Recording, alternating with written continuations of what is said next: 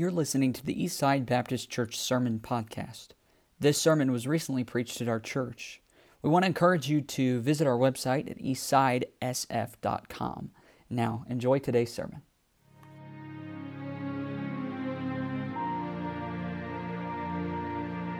The passage this evening will be in 1 Chronicles chapter 13. 1 Chronicles chapter 13 in the Old Testament. Now, while you're turning there, I'd just like to thank Pastor personally for the opportunity to preach and to stand before you tonight. He actually gave me the option to lead singing or preach, and considering how last time didn't go over so well, here I am. But anyways, we are in 1 Chronicles chapter 13. We're going to be reading the whole chapter, so I'll begin us in verse number 1. It says, "And David consulted with the captains of thousands and hundreds, and with every leader.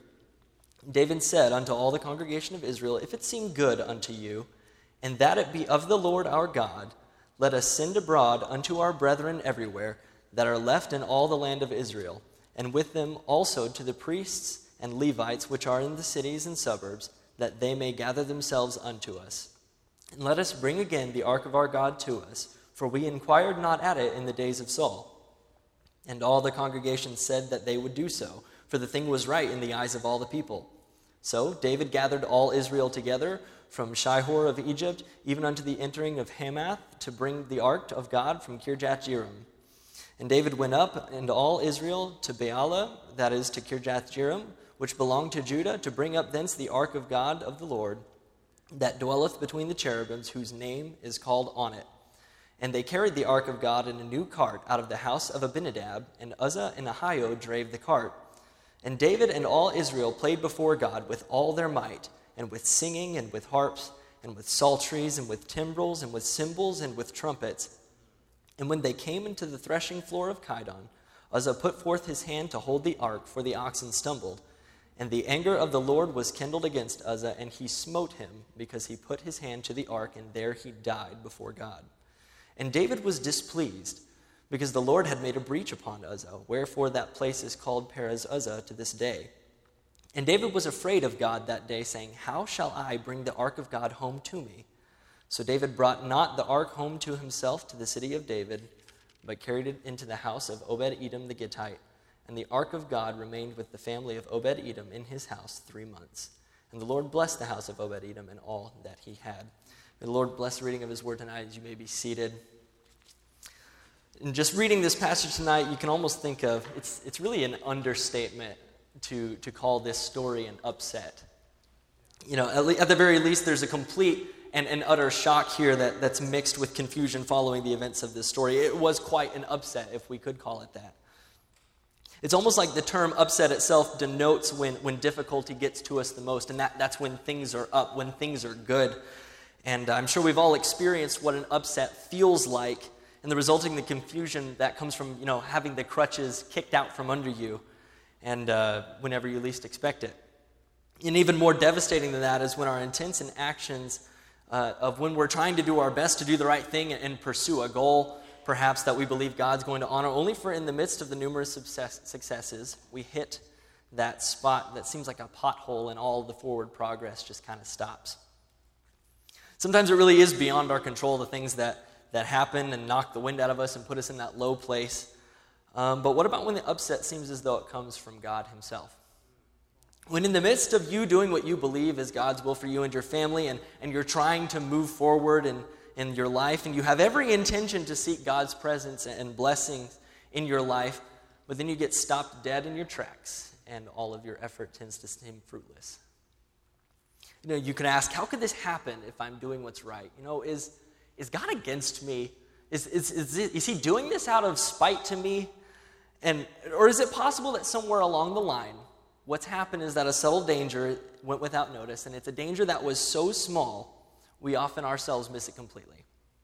It seems so natural, yet it sets us up for an unexpected upset nearly every time. And I think in our passage here, David found himself in quite a similar situation. Imagine with me what this upset was like for David. The blow that it was to this forward progress that he was trying to make. And there have been a lot of events that built up to this very moment that we come across here in Scripture, yet all at once everything seems to come to a screeching halt. And in my sermons, I usually try to provide a little bit of background detail because, historical context is helpful in understanding a passage, but I might be giving a little bit more this evening. But what I really want to try to delve into tonight, if you'll use your imaginations with me, is try to put yourself in David's position and understand his emotional context as all of these events play out. So in the recent events leading up to this, David had just been officially appointed king over the nation of Israel. So far earlier on, back in the Old Testament in 1 Samuel, David had been anointed to be the next king of Israel, but that was a promise of something that was to come in God's timing. It was not a go-ahead in that particular moment for him to go and take the kingdom from the current king, King Saul. He was to wait on the Lord's timing, and as we know, he did.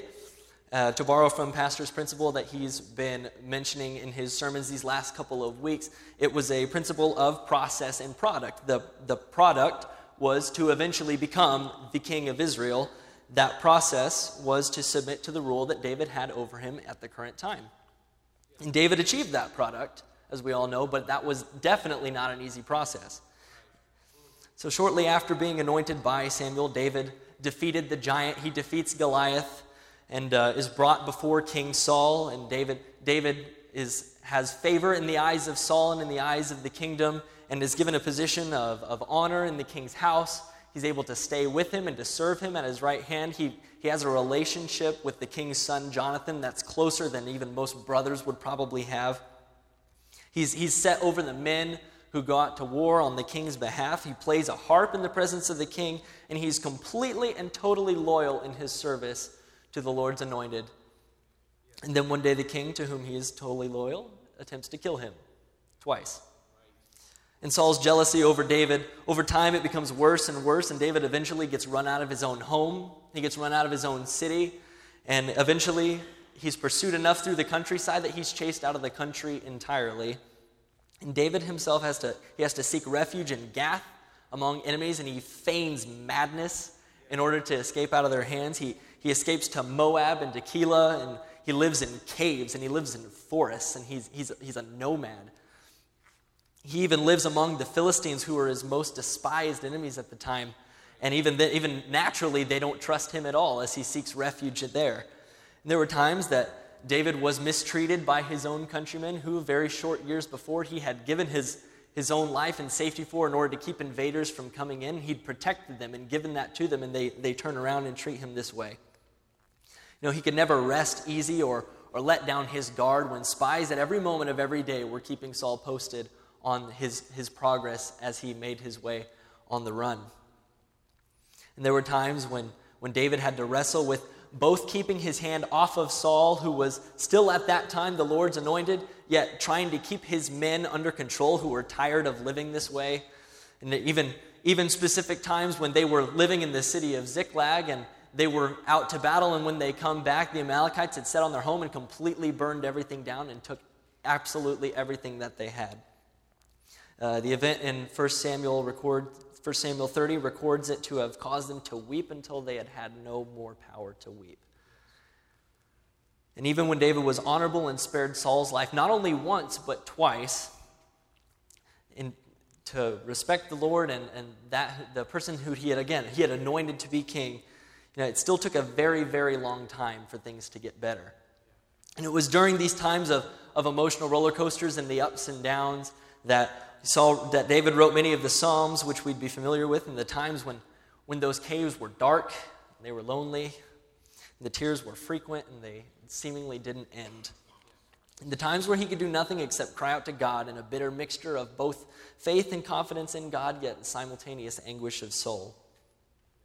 And after Saul's death, David was eventually crowned king of Judah in Hebron, but according to 1 Kings 2:11, it took 7 more years before David would finally become the king over a unified Israel in Jerusalem. And from the time David was anointed, perhaps where many would consider him to be between the ages of 10 to 15 or so, which means this whole process that we've walked through was nearly 15 years of perhaps one of the most difficult lives that anyone has ever had to live.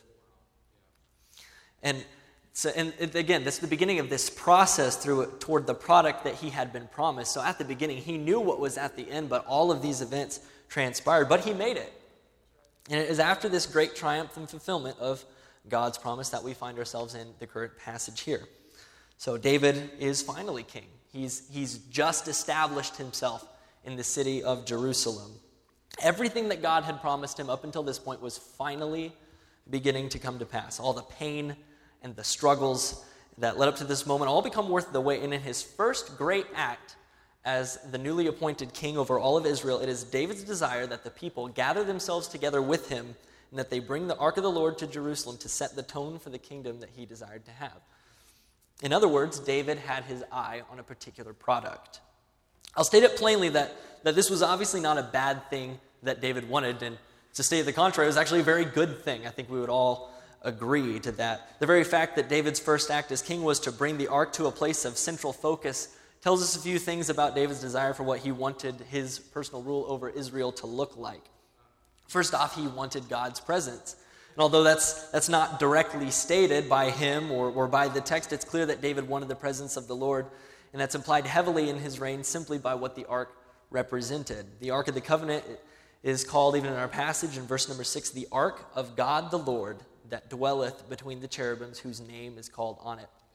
And although we know God is an omnipresent God, he is everywhere at all times, the ark was designed and intended at that time to be the very seat upon which the glory of God came down in the days of Moses when the priests would offer sacrifices in the innermost parts of the temple.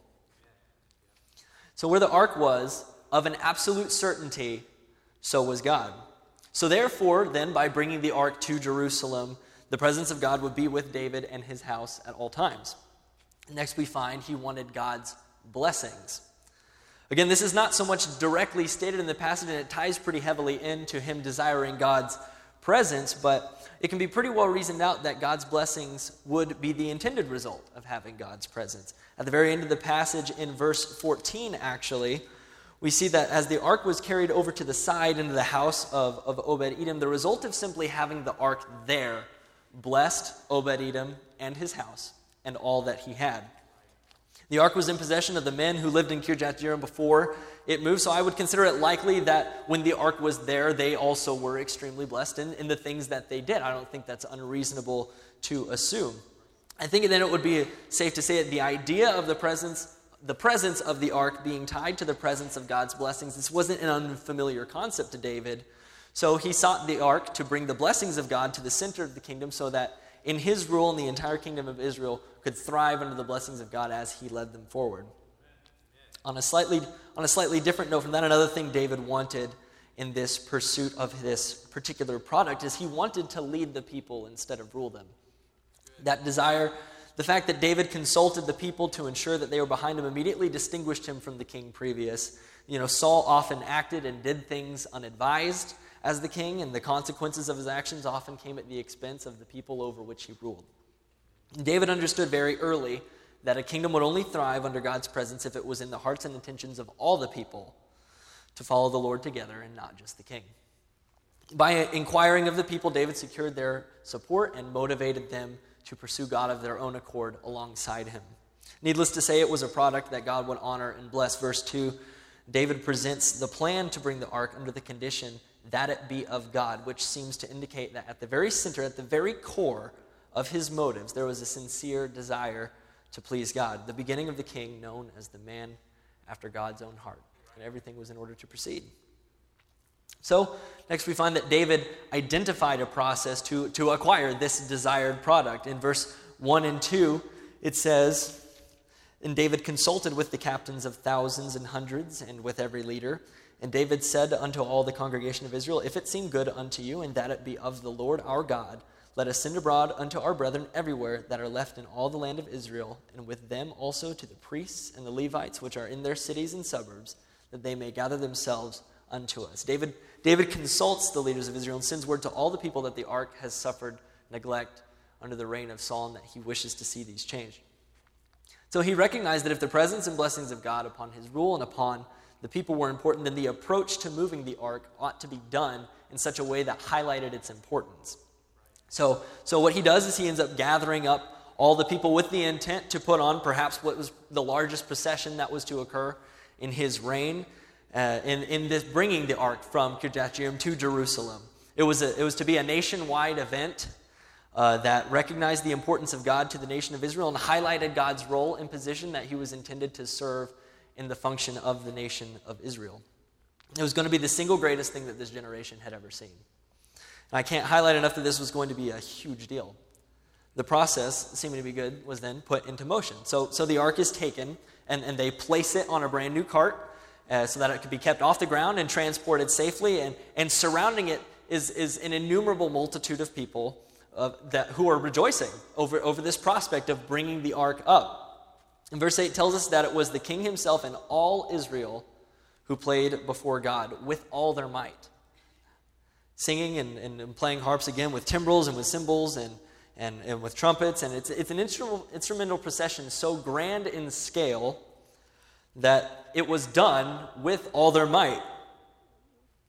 So, and I just can't help but think myself for a moment there, could you imagine what that would be like to play an instrument to the point that you get exhausted? To be so invested in this particular celebration or activity that at the end of it, you're actually exhausted.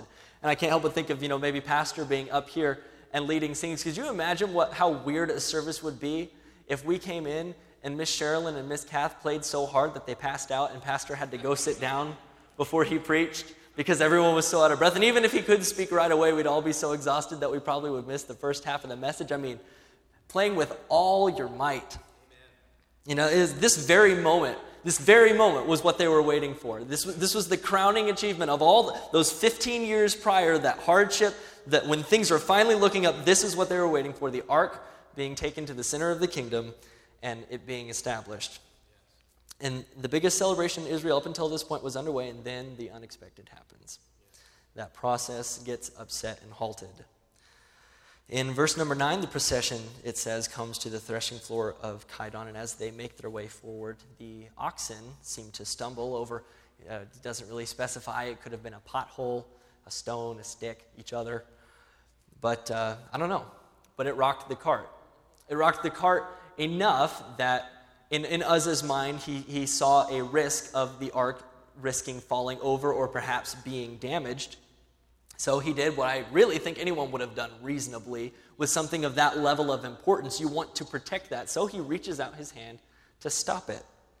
However, things take quite a turn at his evident good intentions. Verse number 10 tells us that the anger of the Lord was kindled against Uzzah, and he smote him because he put his hand to the ark, and there he died before the Lord. Now imagine the effect that this probably had on this whole procession that's going on right now. Yeah, an entire nation is holding this celebration, this long processional march from this place where the ark was to the capital of Jerusalem, and then the very God that they're praising strikes a man dead in the middle of all of them. I can't imagine how that was for things to change in a moment just like that. The procession of countless people comes to a complete and total stop. Things change in an instant, and just like that, everything ceases. There's no more instruments playing. Thousands of people, no more. Nobody says a word. Nobody's singing. Nobody's talking. And I'm sure if you looked out at that crowd, there'd probably be these mixed expressions of confusion and fear as they all, gather around the body of this man who was just struck dead by the very God that they were worshiping. Their king was at a loss. So what happened? At that particular moment in time, it seemed like everything was going so well. God had finally unified the nation. God had finally brought David to the place that he'd promised him to. And the people were all behind him as king, and they all sought to bring the presence of God to the center of the nation. And they put together this grand procession in order to give God the worship and the recognition that he wholly and completely deserved. And things were supposed to be looking up from here. So why is it that the very God they were seeking after was against them? How could this happen? God struck a man dead for laying his hands upon that which he should not have touched. But what was the true purpose behind Uzzah's death? Notice the effect. Again, the whole transportation process of the ark comes to a complete hold. In verse number 13, they take the ark aside to the house of Obed-Edom, and they don't take it any farther up to Jerusalem. Were the event an act of God upon Uzzah alone, I think that the root problem would have been corrected in that moment. People would have recognized it, and they would have taken him aside and perhaps things would have continued. That maybe sounds insensitive to imagine, but if it were irrelevant to the process that they were undergoing, then I don't see why it would have an effect on their forward progress. But it was not simply corrective action against a single man. The Lord stopped everybody.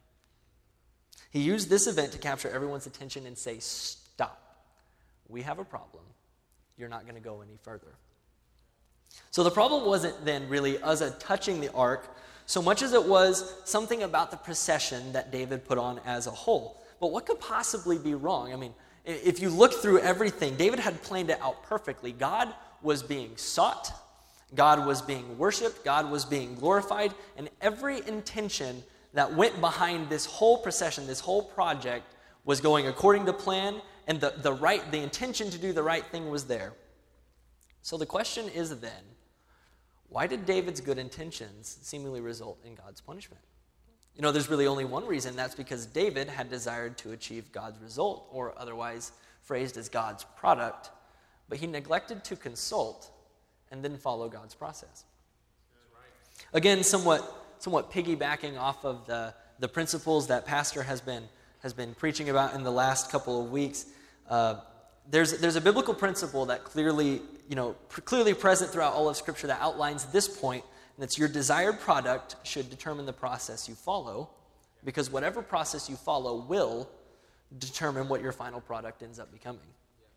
And again, credit to this idea was a series done by Pastor Wayne Hardy back home in Stillwater, where he dealt with this principle out of Galatians 6 about sowing and reaping, and specifically dealing with the understanding of that process that comes between sowing and reaping. It's been such an immensely helpful principle to me personally, and it took me quite some time to really master putting it into practice, and I honestly haven't. But I really wish I could rabbit trail off onto it, but I trust you've paid enough attention to at least what pastors preached in the last couple of weeks that your foundational understanding of it is there to a degree. His principle and illustration, his message on parenting, and he probably explained it 1,000 times better than I possibly could. But anyways, I take time to mention that because that's the very principle that we see at play here. This process product principle. We took time to establish David's intentions and desires in this passage. And I think we can all agree that there is no fault at all whatsoever in his desired product. It's not only just a good desire, it was a godly one, to give him credit. I mean, one can never go wrong in desiring more and more the presence of God. And that leads us to reason then that the fault which God so actively stood against was not in David's desired product, but then in the process which he took. So what was it that took David's actions outside of God's favor and blessings? It wasn't rebellion. It wasn't secret sin. It wasn't anything like David believing that he knew better than God at all. Nope. Actually, it was a fault that is so subtle that David completely overlooked it without a single notice. It's a fault that I think we're all extremely prone to, and it's likely one that we never think to check.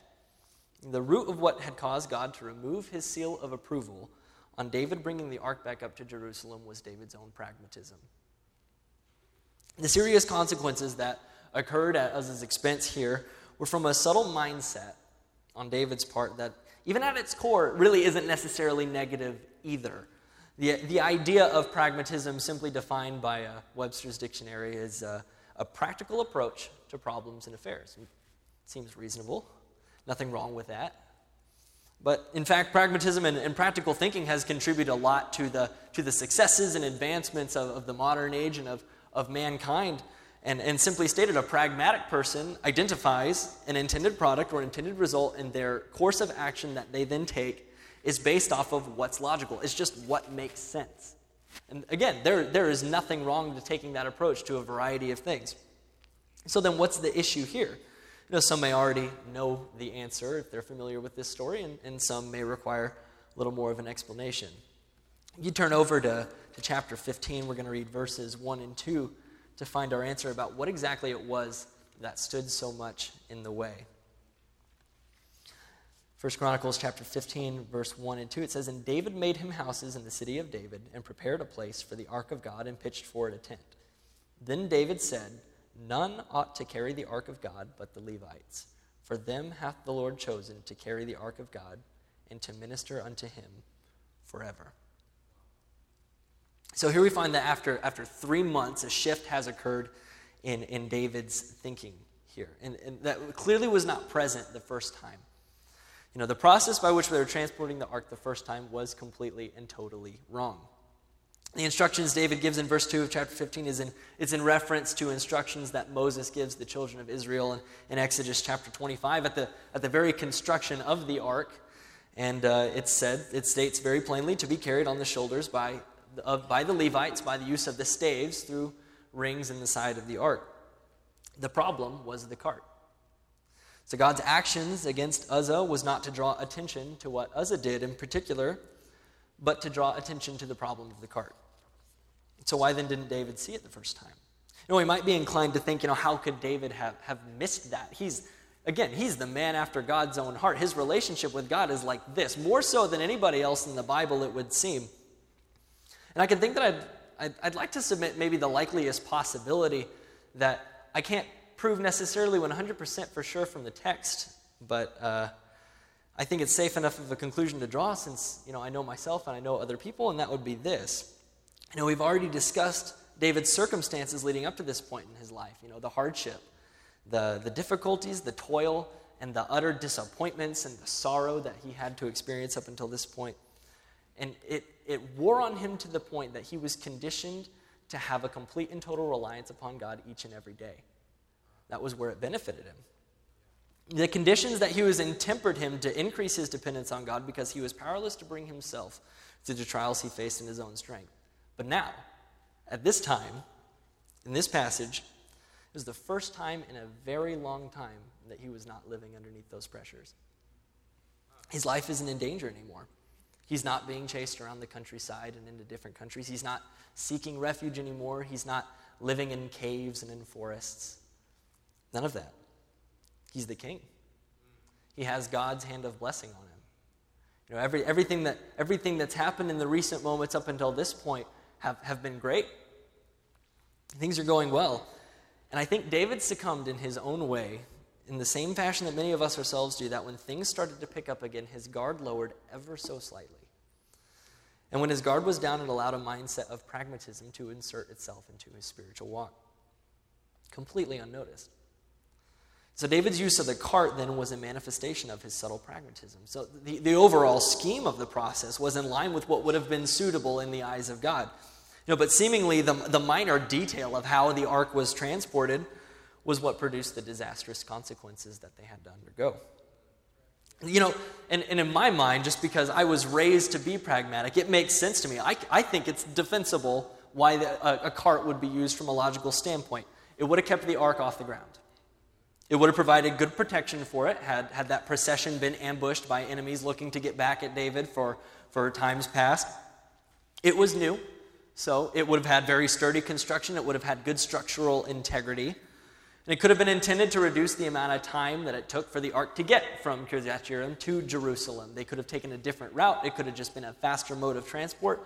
So again, everything about this decision, I think David probably could have defended, and logically, why that would have been a good idea.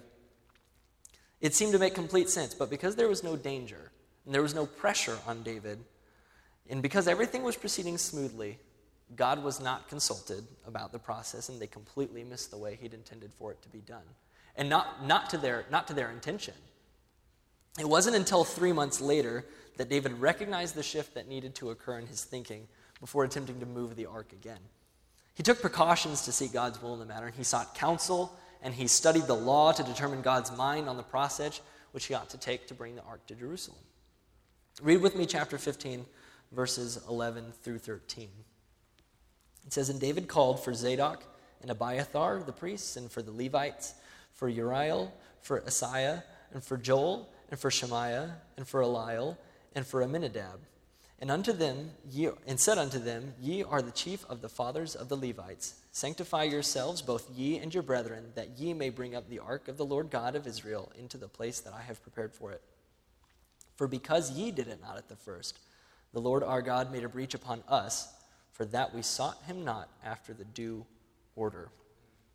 See, it wasn't a flaw in intentions. It wasn't a complete disregard for what God would have wanted. It was simply this: they did not seek God after the due order. So after adjusting his thinking and reestablishing his process, here's what we find in verse 25 of chapter 15. So David and the elders of Israel and the captains over thousands went to bring up the ark of the covenant of the Lord out of the house of Obed-Edom with joy. That was the end result. There wasn't anything significant that had to take place. At the root of the problem that prevented them from getting the ark to Jerusalem the first time was a simple shift in mindset that had to occur. So then I guess the question would be, then what's the danger? What was the danger to pragmatism in David's pursuit of God's product? Well, there were tremendous consequences as we read that occurred after not following God's due process of order. A man had lost his life.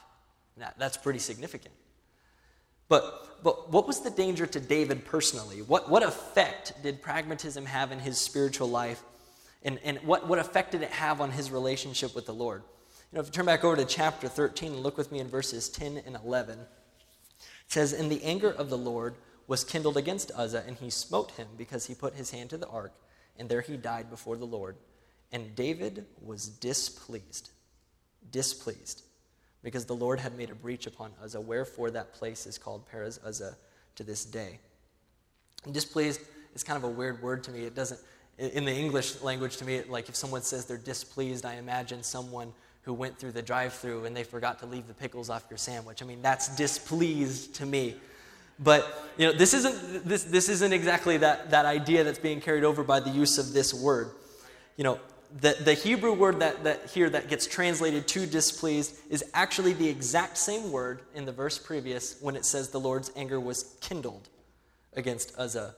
It gives the impression of growing hot, to blaze up, to flare up, usually in the context of anger. And David wasn't simply confused. He wasn't displeased. He was mad. He was angry. And all the other times in Scripture where we find David in a situation where he's seeking an answer from God, it's out of a spirit of confidence or affliction or of repentance, but not this time. And I think here we find the first and perhaps the only time recorded in Scripture that David was mad at God. He was angry.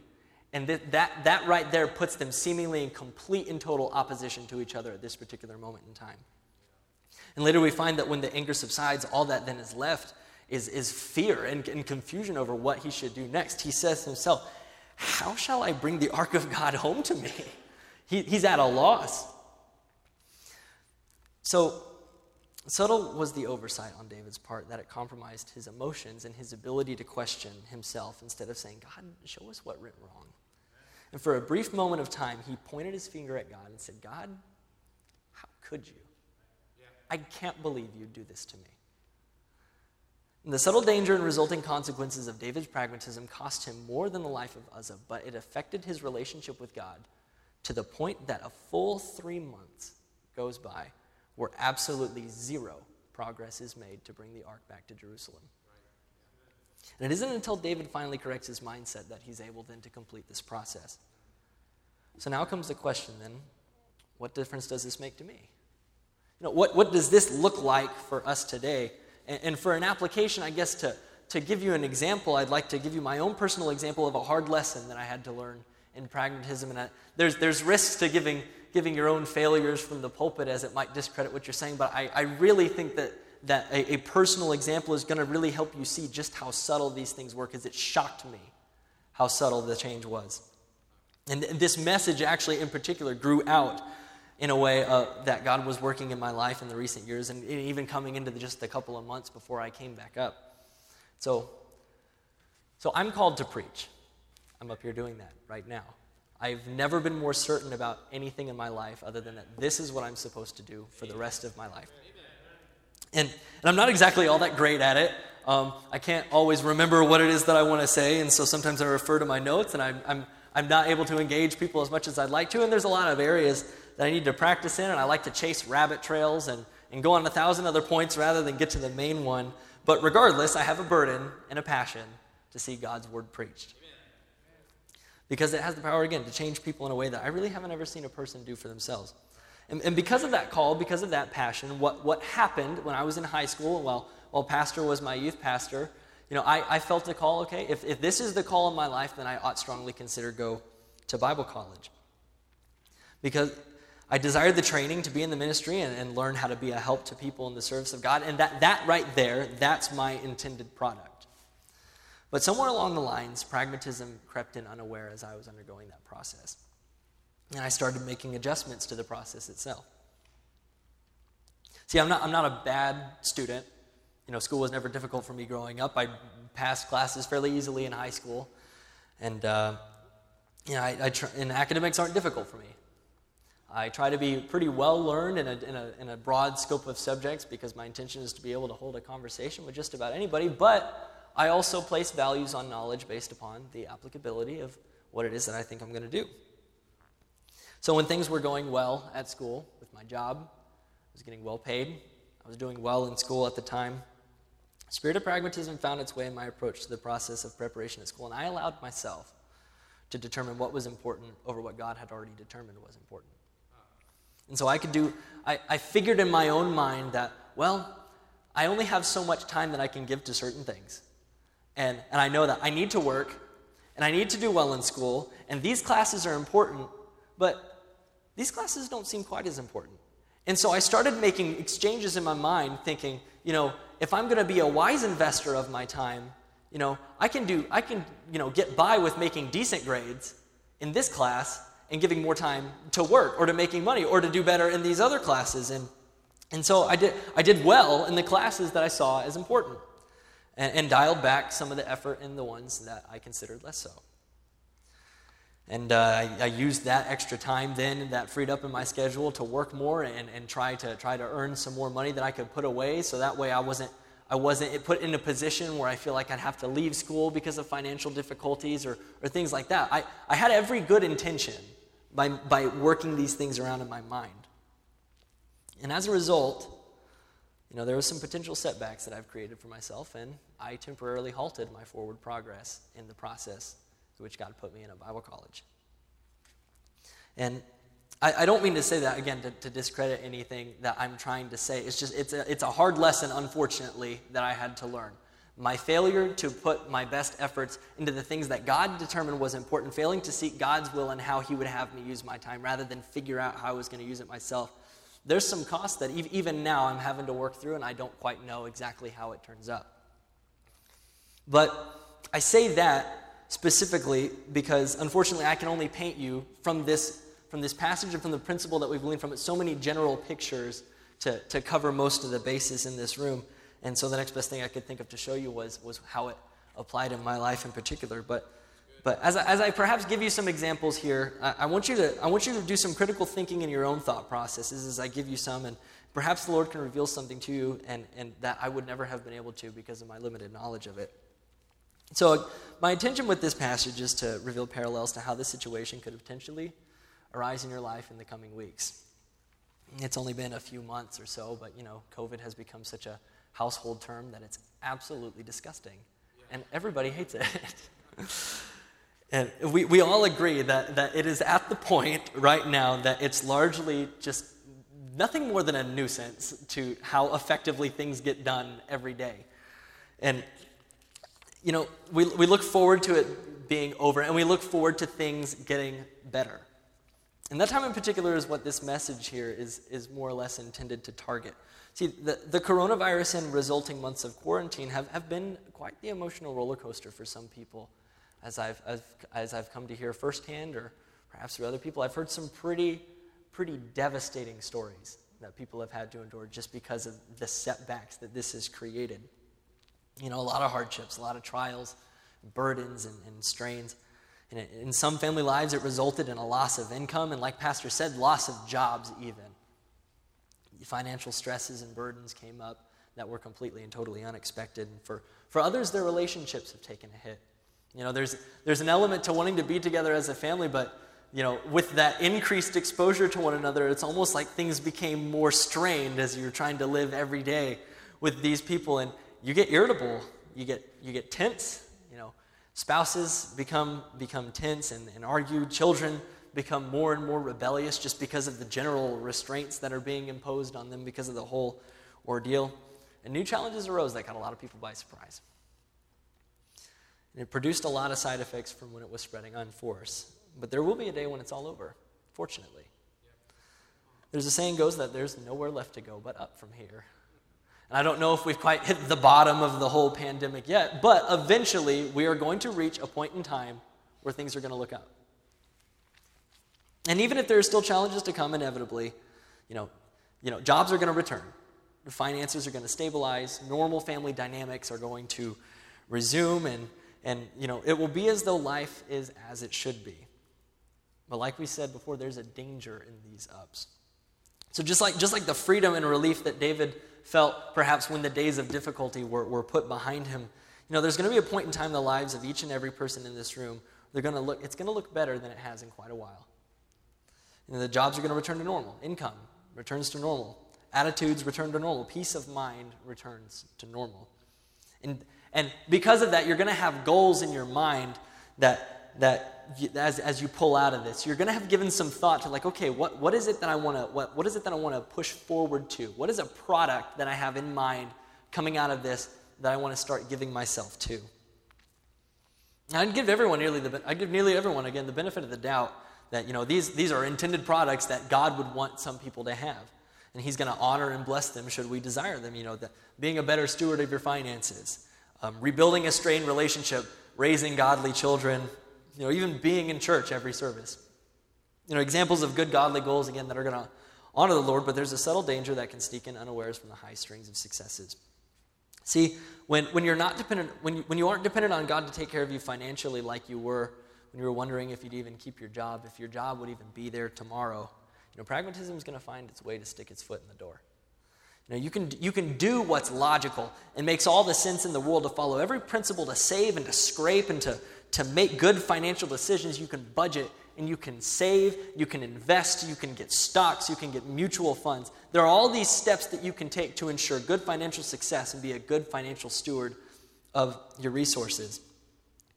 And again, there's biblical principles that can also back these things up that are good, godly things to do with your money. But what if to make a certain investment, that requires you to postpone your tithe giving?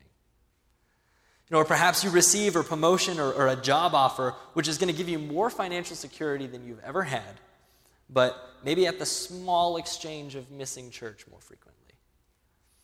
You can still just live stream it, can't you? Because it makes sense to us that if God wants us to be good financial stewards, that we ought to do what we can in our power to ensure that we're responsible for our money, and the opportunities that come our way make sense because to take those as they come because we intend to give more. And in the midst of it all making sense, we can overlook the seemingly minor details that God specifically outlines in his process, and that would be faithful church attendance and tithe giving. Now, given the report, obviously, that Pastor gave earlier, I wouldn't say that that's so much a struggle right now. People have been very faithful to do that.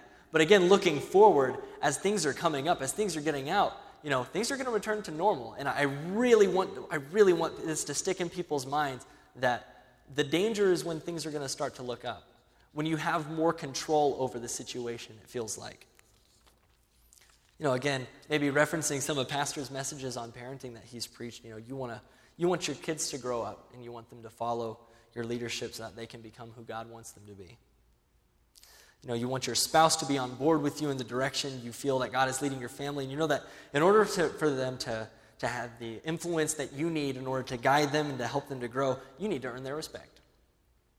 Logically then, respected people often tend to follow the trends that they're the ones who are most liked. Honestly, that's the natural way that works. So perhaps overlooking negligent Bible reading or making concessions in certain areas like entertainment or clothing choices, that they'll not only see you as a parent, but they'll come to see you as their friend. And then, at that point, you're going to be able to have more of that influence on them because you've earned their respect, you've earned their trust, and you'll let the minor details work themselves out. Logically, perhaps, that a certain decision is what's best for your family, and it falls in line with what you believe is the right thing to do. But communicating isn't as important as just leading, so at some point they're going to understand what you were doing and that it was in their best interest. So in any general sense, I know that those are kind of vague examples, and maybe specific for some and not specific for others. But you can have the idea is that you can have all these ideas and desires to pursue what you believe God would have for you to accomplish in the coming days, and all the while in the effort to move forward, seemingly minor details of God's processes can get overlooked because what was logical was chosen over what was best. And there can and likely will be consequences to pragmatism in the following the process of God's product. Really, the takeaway truth that I wanted to emphasize tonight, again, is that if we fail to consult God's process in pursuit of God's product, God removes his hand of blessing from it. Don't let the good feelings of the up seasons determine God's will on the matter. Allow God to determine God's will on the matter. How am I going to know then what's God's process versus what I feel? Feelings can be a guide.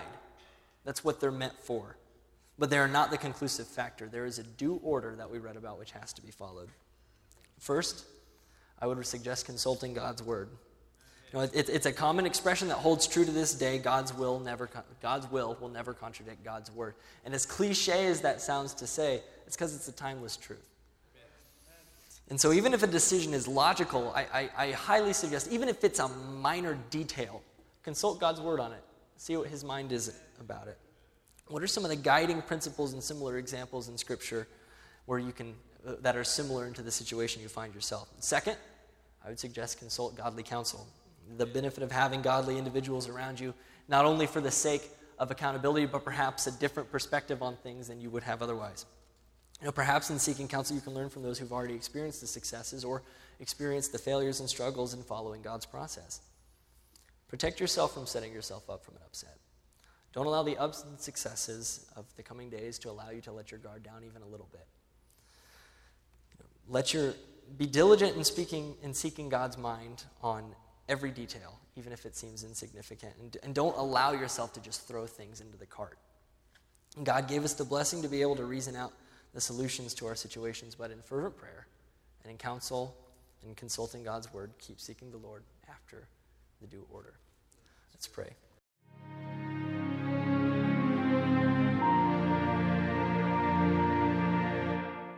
We want to encourage you to visit our website at eastsidesf.com.